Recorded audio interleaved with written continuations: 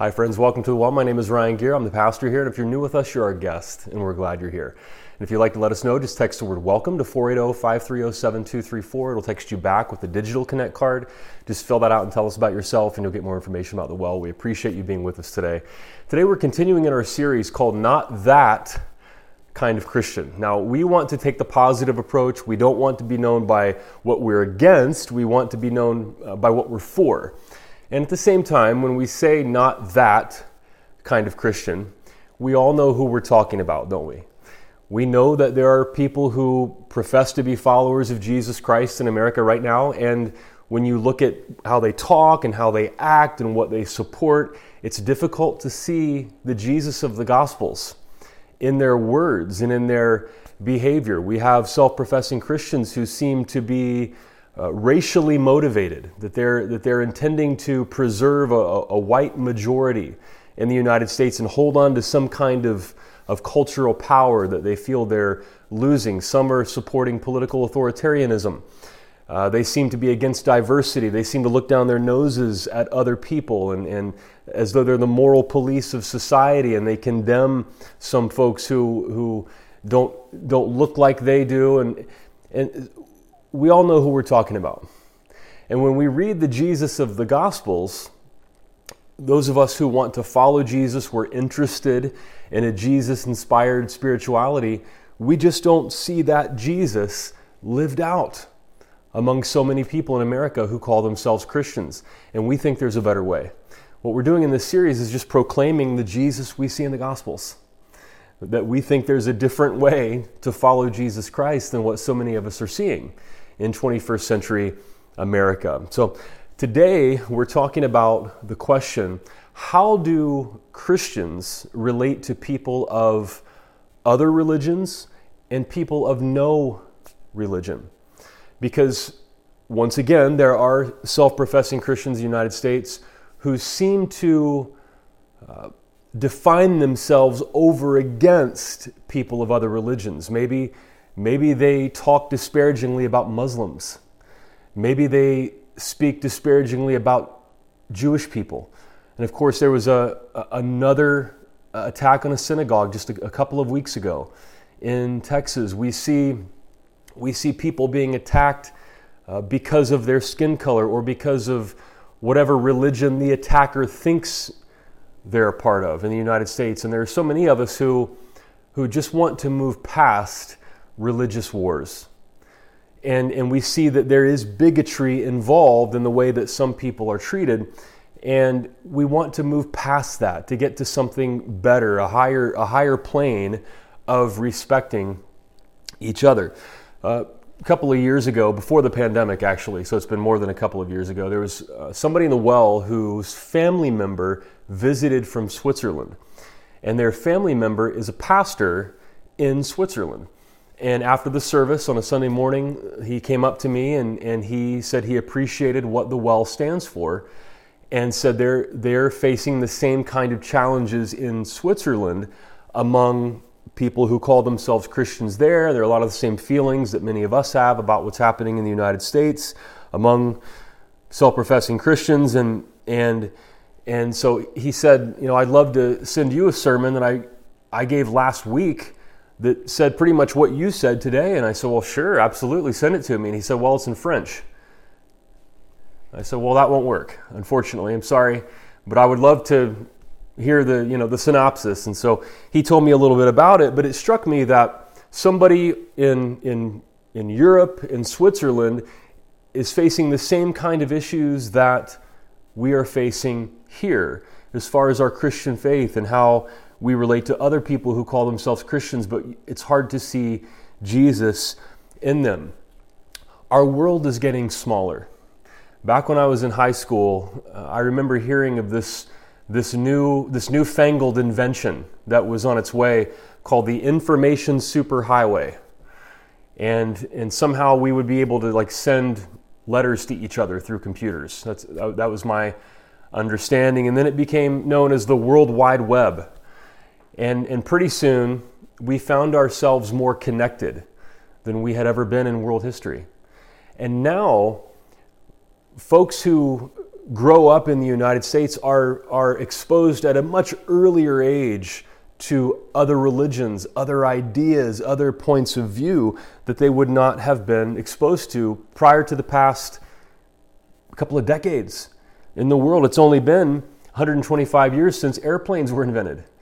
So we live in a world that is much smaller, and we're exposed to different cultures and different religions and different ideas far more than any other people in history.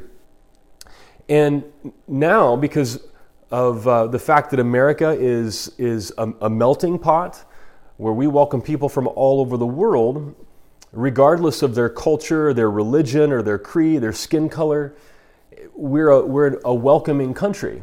At least we have been throughout our history. We're a diverse country. And so when a pastor who sincerely has his beliefs about religion, when he proclaims that Muslims are going to burn in hell for all of eternity, somebody who hears that doesn't just think of a faceless mass of people in the Middle East. They think of their coworker in the next cubicle over, who is a good, decent person. And they hear that pastor say that, and they think, my coworker seems to be a good guy and frankly a more compassionate person than this pastor. Is he going to go to hell and be lost because he is of a different religion than I am? It just raises questions for thinking, compassionate people in the shrinking world we live in and in the diverse world we live in. And the truth is, there have always been thoughtful Christians and thoughtful conservative evangelicals who have asked this question: how do Christians relate to people of other religions or no religion? There has been a debate about that question throughout Christian history and even among more conservative evangelical folks. So what we're looking at today is predominantly two views of how Christians view people of other religions or people of no religion, and what we believe about them, how our religions interact, can they be saved or not? And then I'm going to present those two views and let you decide what you believe. But then I'm going to talk at the end about how, regardless of whatever view you hold, the way we live our lives should look the same as we follow Jesus. So that's where we're headed today. Now, there's a belief in Orthodox Christianity that's always been a part of Christianity, that Jesus is the way to salvation. It's a standard Christian belief. And when you say that, of course, it raises questions. What does that mean exactly? What are the implications of that? And so I'm going to present two views today in how we answer that question. So the first might be known as the exclusivist view. So exclusivists believe that a person must hear the name of Jesus and respond positively to the gospel in order to be saved. That they have to hear somebody talk about Jesus and share the gospel with them in order to respond and be saved. And of course, that raises questions. What about people who have never heard the name of Jesus? There is a percentage of the world's population where the gospel is really not, it hasn't really reached them. And of course, that's been the case throughout world history. What about people who have heard the name of Jesus, but what they heard was distorted? They got a distorted picture of Jesus. They had a distorted picture of the gospel. There are probably many people in America who are getting a distorted picture of Jesus right now. What about people who have intellectual questions that have not been resolved sufficiently for them to accept some of the metaphysical claims of Christianity? What about those folks? Of course, those are questions that come up when a person hears the exclusivist view. But exclusivists might point to a few scriptures in the Bible that seem to support their position. For example, in John 14:6, Jesus says, "I am the way, the truth, and the life. No one comes to the Father except through me." The Apostle Peter said in Acts chapter 4, "Salvation is found in no one else, for there is no other name under heaven given to humankind by which we must be saved." The Apostle Paul writes in Romans 10, chapter 10, verse 14, "How then can they call on the one they have not believed in? How can they believe in the one of whom they have not heard?" And how can they hear without someone preaching to them? So for the exclusivist, a person must hear the name of Jesus and hear the gospel in order to be saved. So for the exclusivist, you understand why sharing the gospel, and I know I'm kind of using old language there, talking about Jesus, helping to convert people, sharing the gospel in any way possible, you can understand why that's such an urgent need for somebody who holds the exclusivist position. People's souls are on the line, and their only hope is hearing the gospel. And that may be the view that you grew up with. That's probably the view that's most assumed in America today. And so, again, for some folks, when they hear that, it raises questions. So if God is all-powerful and God is good and God has decided that the only way for a person to be saved and to somehow have a connection with God or to go to heaven when they die is to hear the name of Jesus and hear the gospel, and anybody who hasn't will be lost eternally, well, what about people who have never even had a chance? I mean, that's kind of the first question. They've never even heard. They live and die without even hearing the name of Jesus or the gospel. It just doesn't seem like that's fair. It doesn't seem like if God is good and God is just, it doesn't seem like that's fair. Now, folks who hold the exclusivist position would say, well, that's the state of the human race, and that's God's plan. But for other people, it just seems like that doesn't express the justice of God. Abraham was bargaining with God in Genesis chapter 18 about sparing people, and Abraham said, "Shall not the judge of all the earth do right? Shouldn't God do the right thing?" And so there's another position on this question, and we can call that the inclusivist view. Inclusivists believe that a person can be saved by Jesus, but they may not know the name of Jesus. An inclusivist might cite a verse like Acts chapter 10, when the Apostle Peter told Cornelius, who was a Gentile who had never heard the gospel, "I now realize how true it is that God does not show favoritism, but accepts from every nation the one who fears him and does what is right." Or the prophet Jonah from the Hebrew Bible, the Old Testament. In the last chapter of the story, verse 11, of course you remember God calls Jonah to preach to the people of Nineveh. Jonah tries to get away. He's swallowed by a fish. It's actually a pretty funny story. And finally Jonah has to go preach to the people of Nineveh, who were a different religion than him and a different ethnic group than him. And God says to Jonah, "And should I not have concern for the great city of Nineveh, in which there are more than 120,000 people who cannot tell their right hand from their left, and also many animals?" God says, I care for the people of Nineveh, and I want to have a relationship with them. And then in Psalm 19 says, "The heavens declare the glory of God. The skies proclaim the work of his hands. Day after day they pour forth speech. Night after night they display knowledge.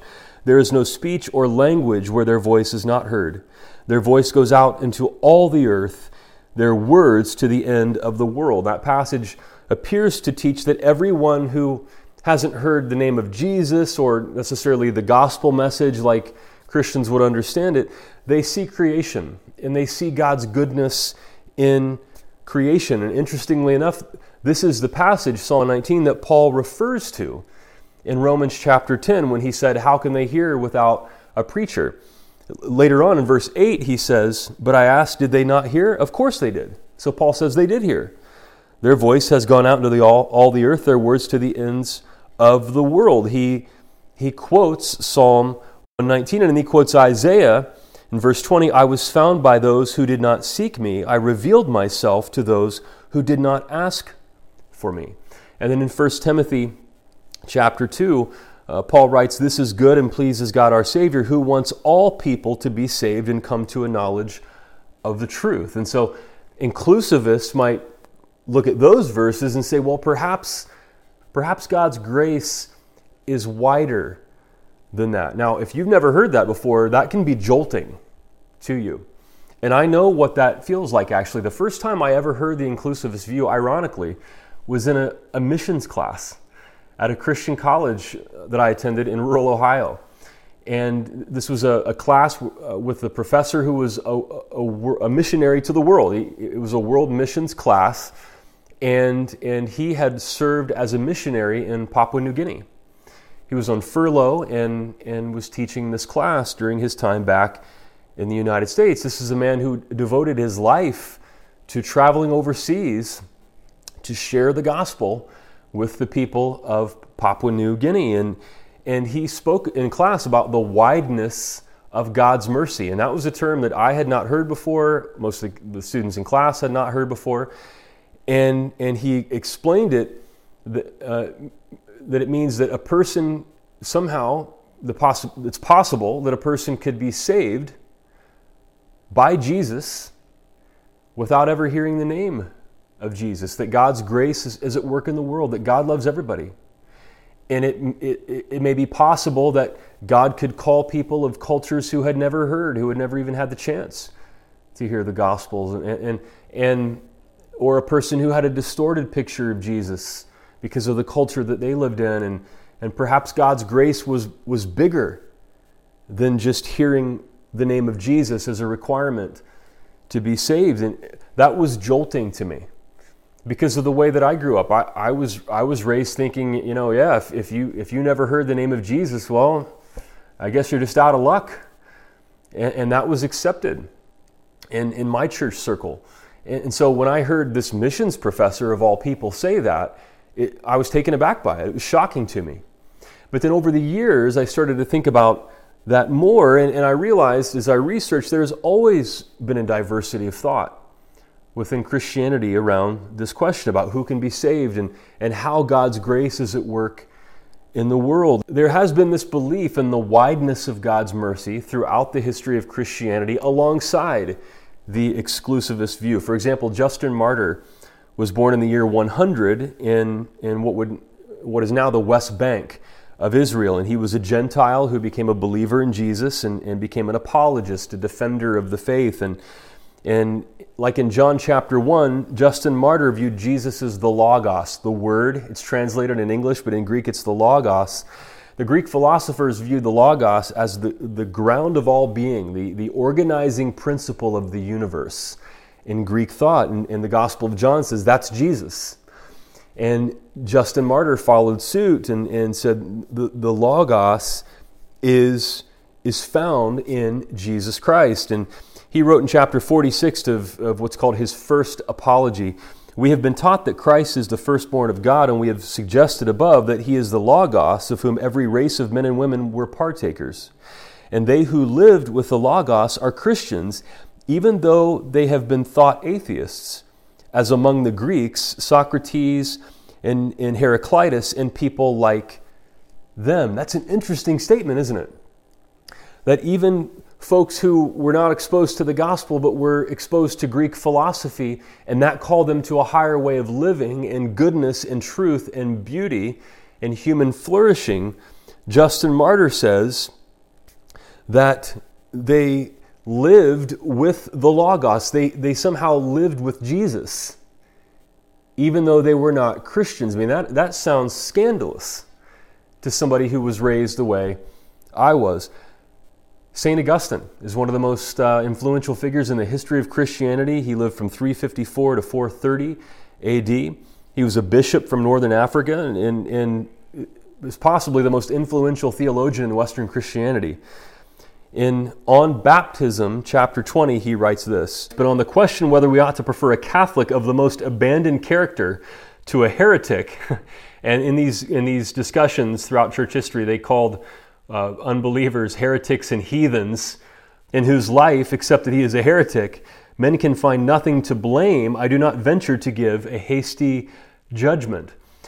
Just as the light of the sun or even of a lamp is certainly not less brilliant when displayed to bad eyes than when it is seen by better ones, but it is the same in the case of both, although it either cheers or hurts them differently according to the difference of their powers." And that language is a little opaque there, but Augustine seems to say that a person who calls himself a Christian but doesn't really follow Jesus, compared to somebody who is not a Christian but they live a good life, Augustine said that gives a person pause about how we judge who is in and who's out, who's received God's grace and who hasn't. And then he says, essentially in this second paragraph, how does the person respond to the light they have? How do they respond to that light? Augustine believes that we should preach the gospel and baptize, and that salvation is within the church and is within Jesus Christ, but he doesn't make a hasty judgment about who's in and who's out based on their religious label. He gives it the thought this question deserves. We talked about Ulrich Zwingli last week when we talked about the Reformation, the Protestant Reformation. And Ulrich Zwingli lived from 1484 to 1531, and he was a leader in the Protestant Reformation in Switzerland. And he wrote a short exposition of the faith. And listen to what he writes. He says, "Then you may hope to see the whole company and assemblage of all the saints, the wise, the faithful, brave, and good, who have lived since the world began.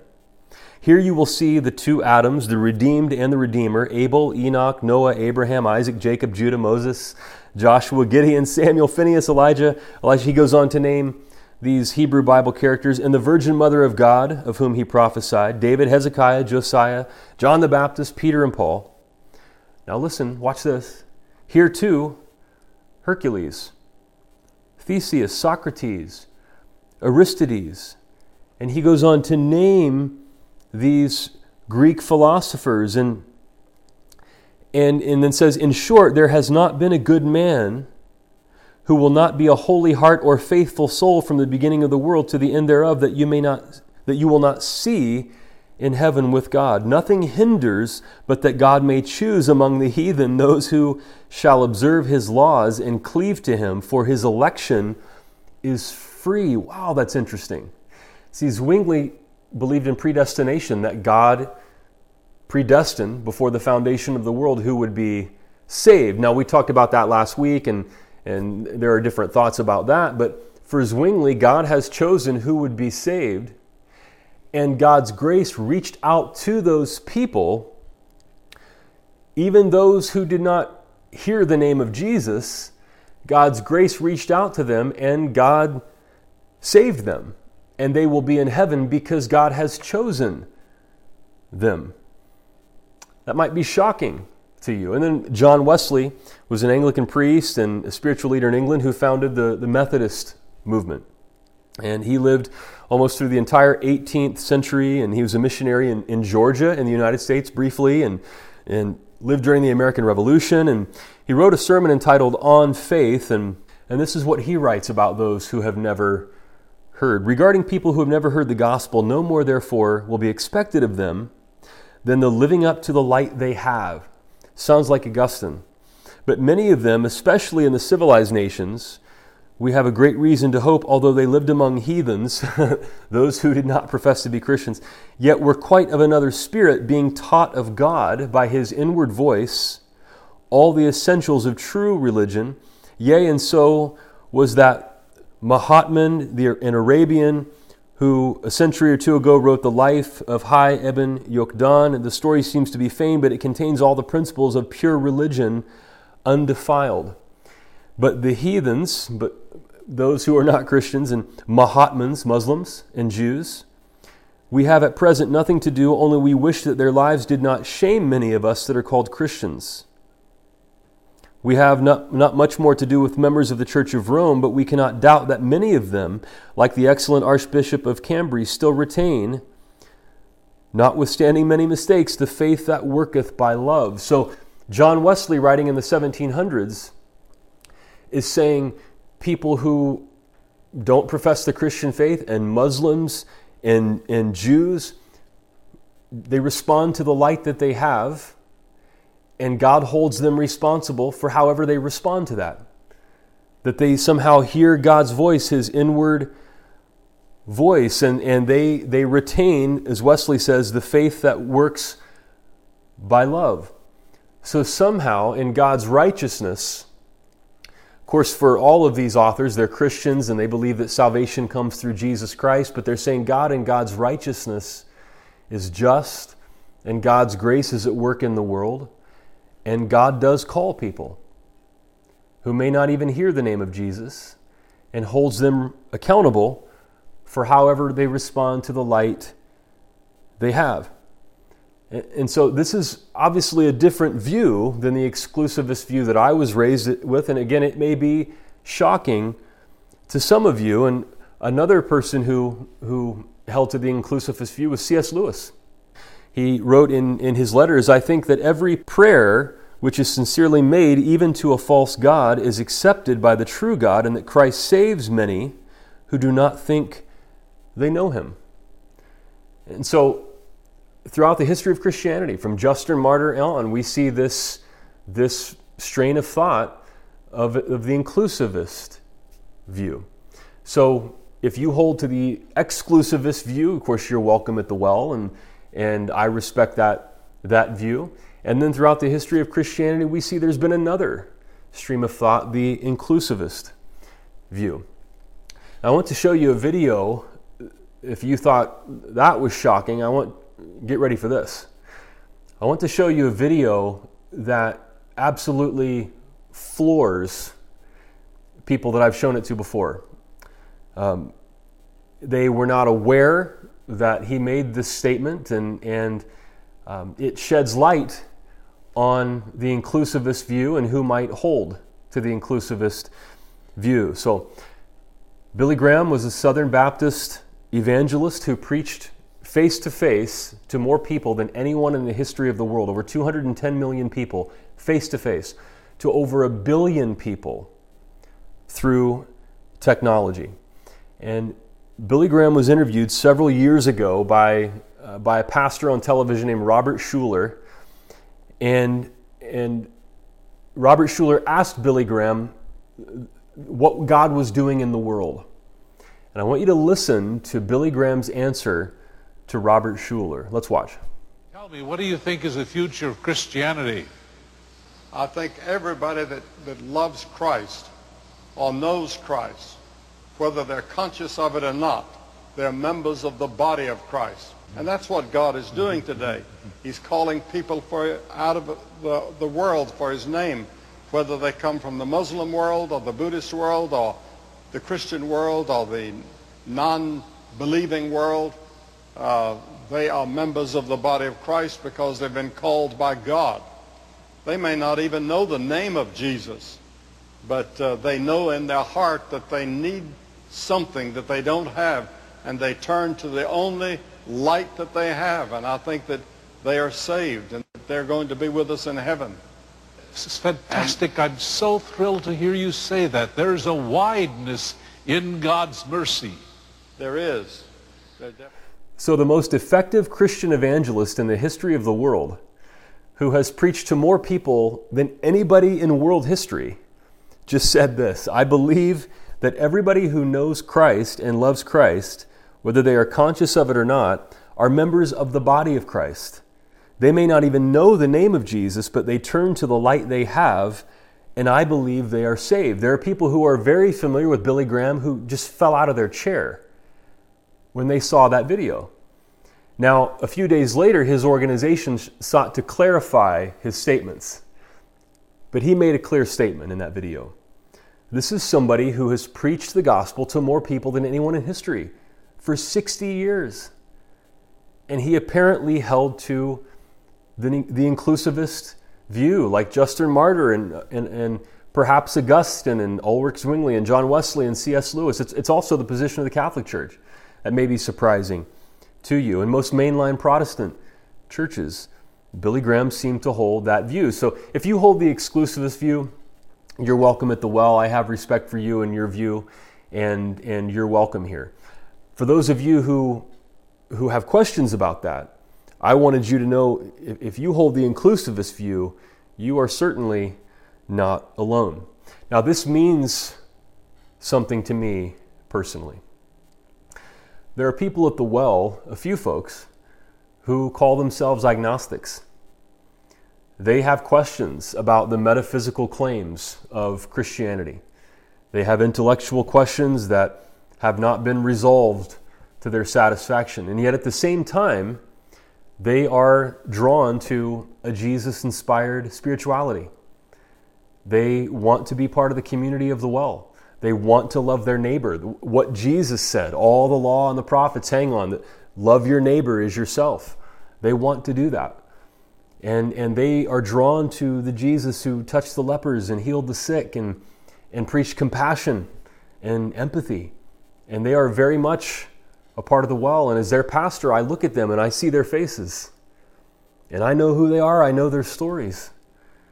And my hope certainly is the inclusivist view. I look at them and just like Abraham, I think, shall not the judge of all the earth do right?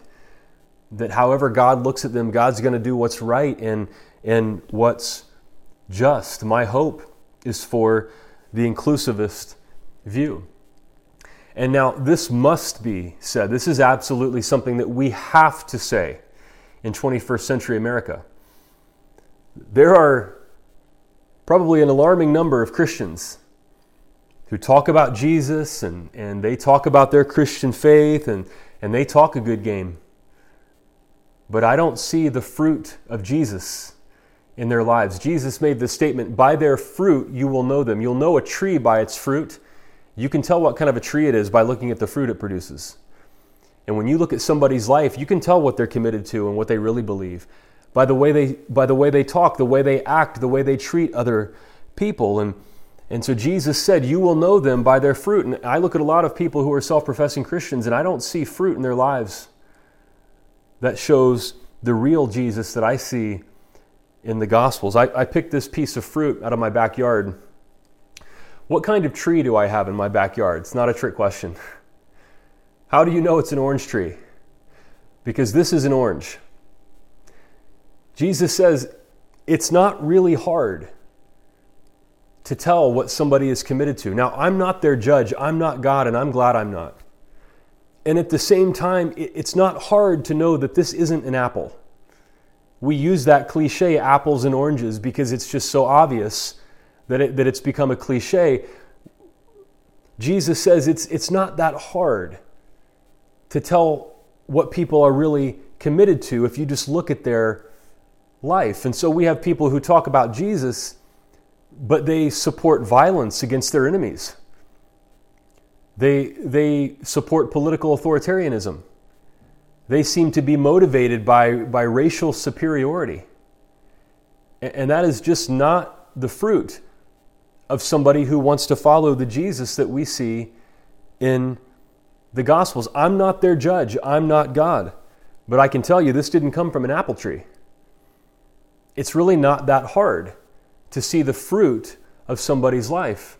And so back to what Justin Martyr said and Augustine said, there are people who yes, they call themselves Christians, and they claim to believe a certain creed. And then there are other people who follow a different religion or no religion, who are better people, more decent human beings. And that raises questions about who's in and who's out. So I also want to say, if you hold the exclusivist view, you have a question. Well, wait a second. Then why would we share the gospel? If God can somehow reach people outside of hearing the name of Jesus, then why would we even share the gospel? Why would we start a church? Why would we give sermons? Why would we share our faith at all? And this is what the missions professor said back in college when a student in our class asked him that question.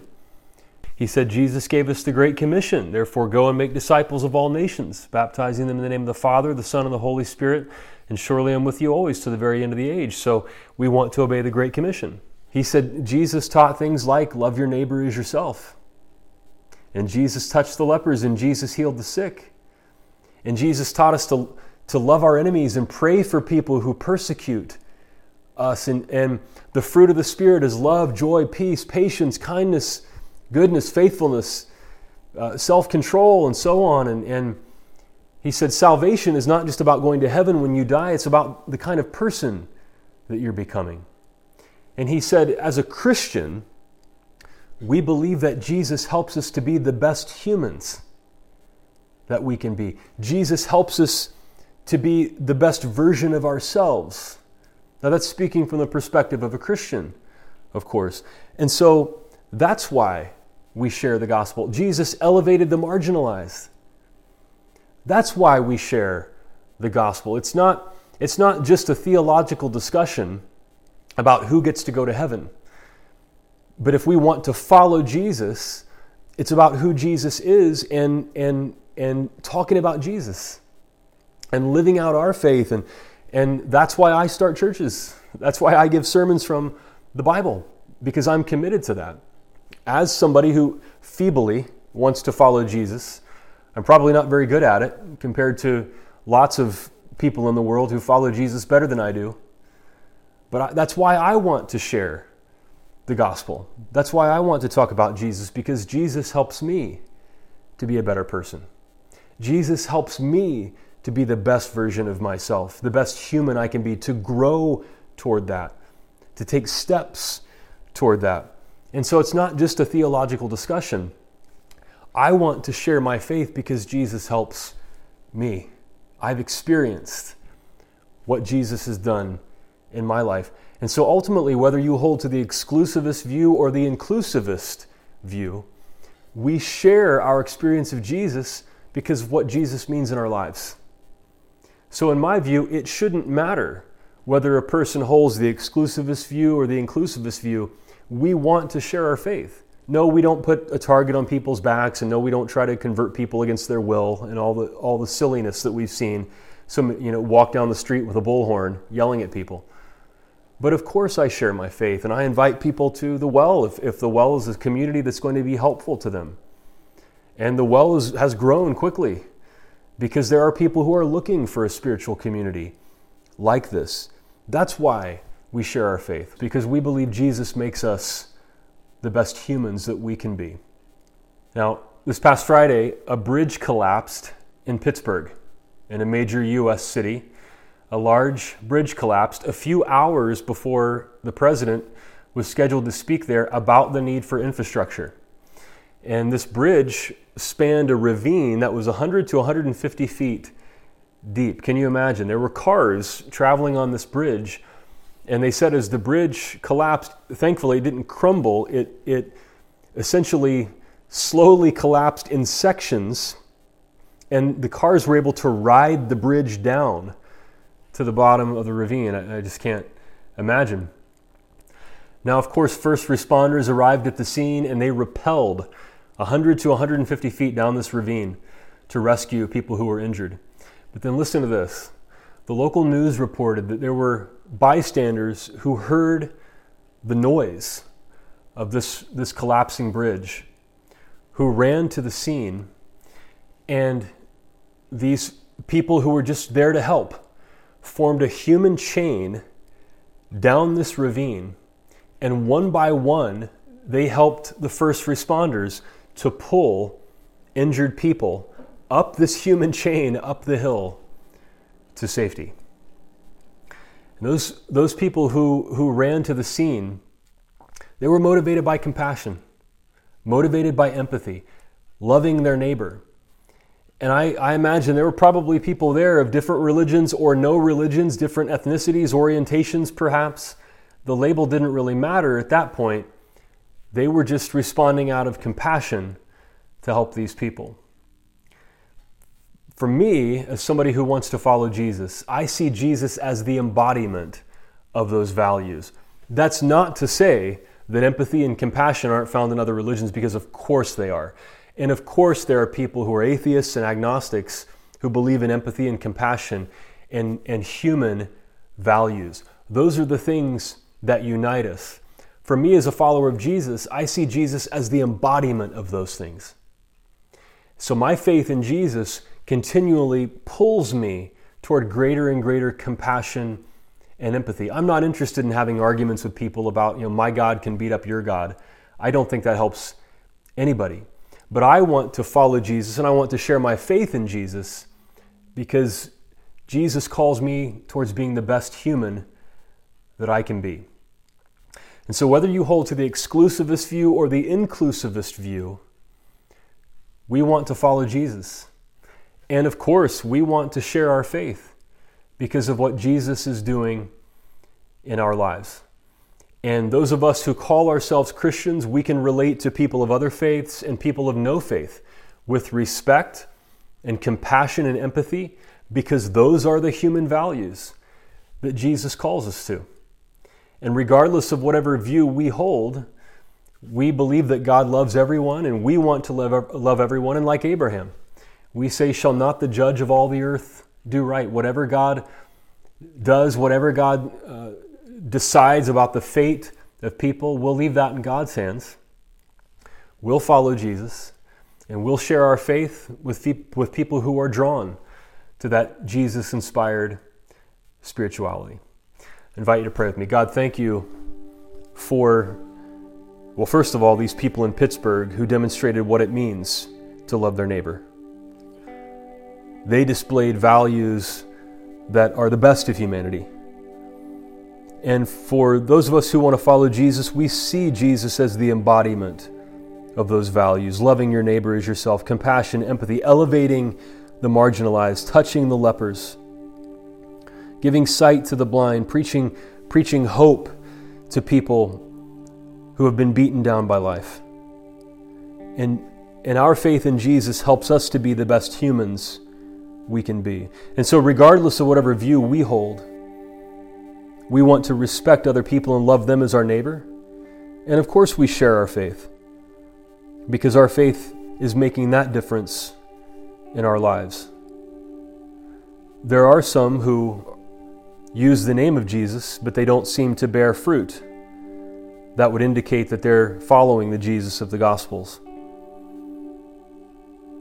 God, we want to follow the real Jesus, and we do so humbly and doing our best to follow Jesus and Jesus' call to grow towards the best version of ourselves that we can possibly be. And we thank you that we have that privilege of growing and becoming more compassionate and more humble and loving our neighbors. In Jesus' name. And everybody said, amen.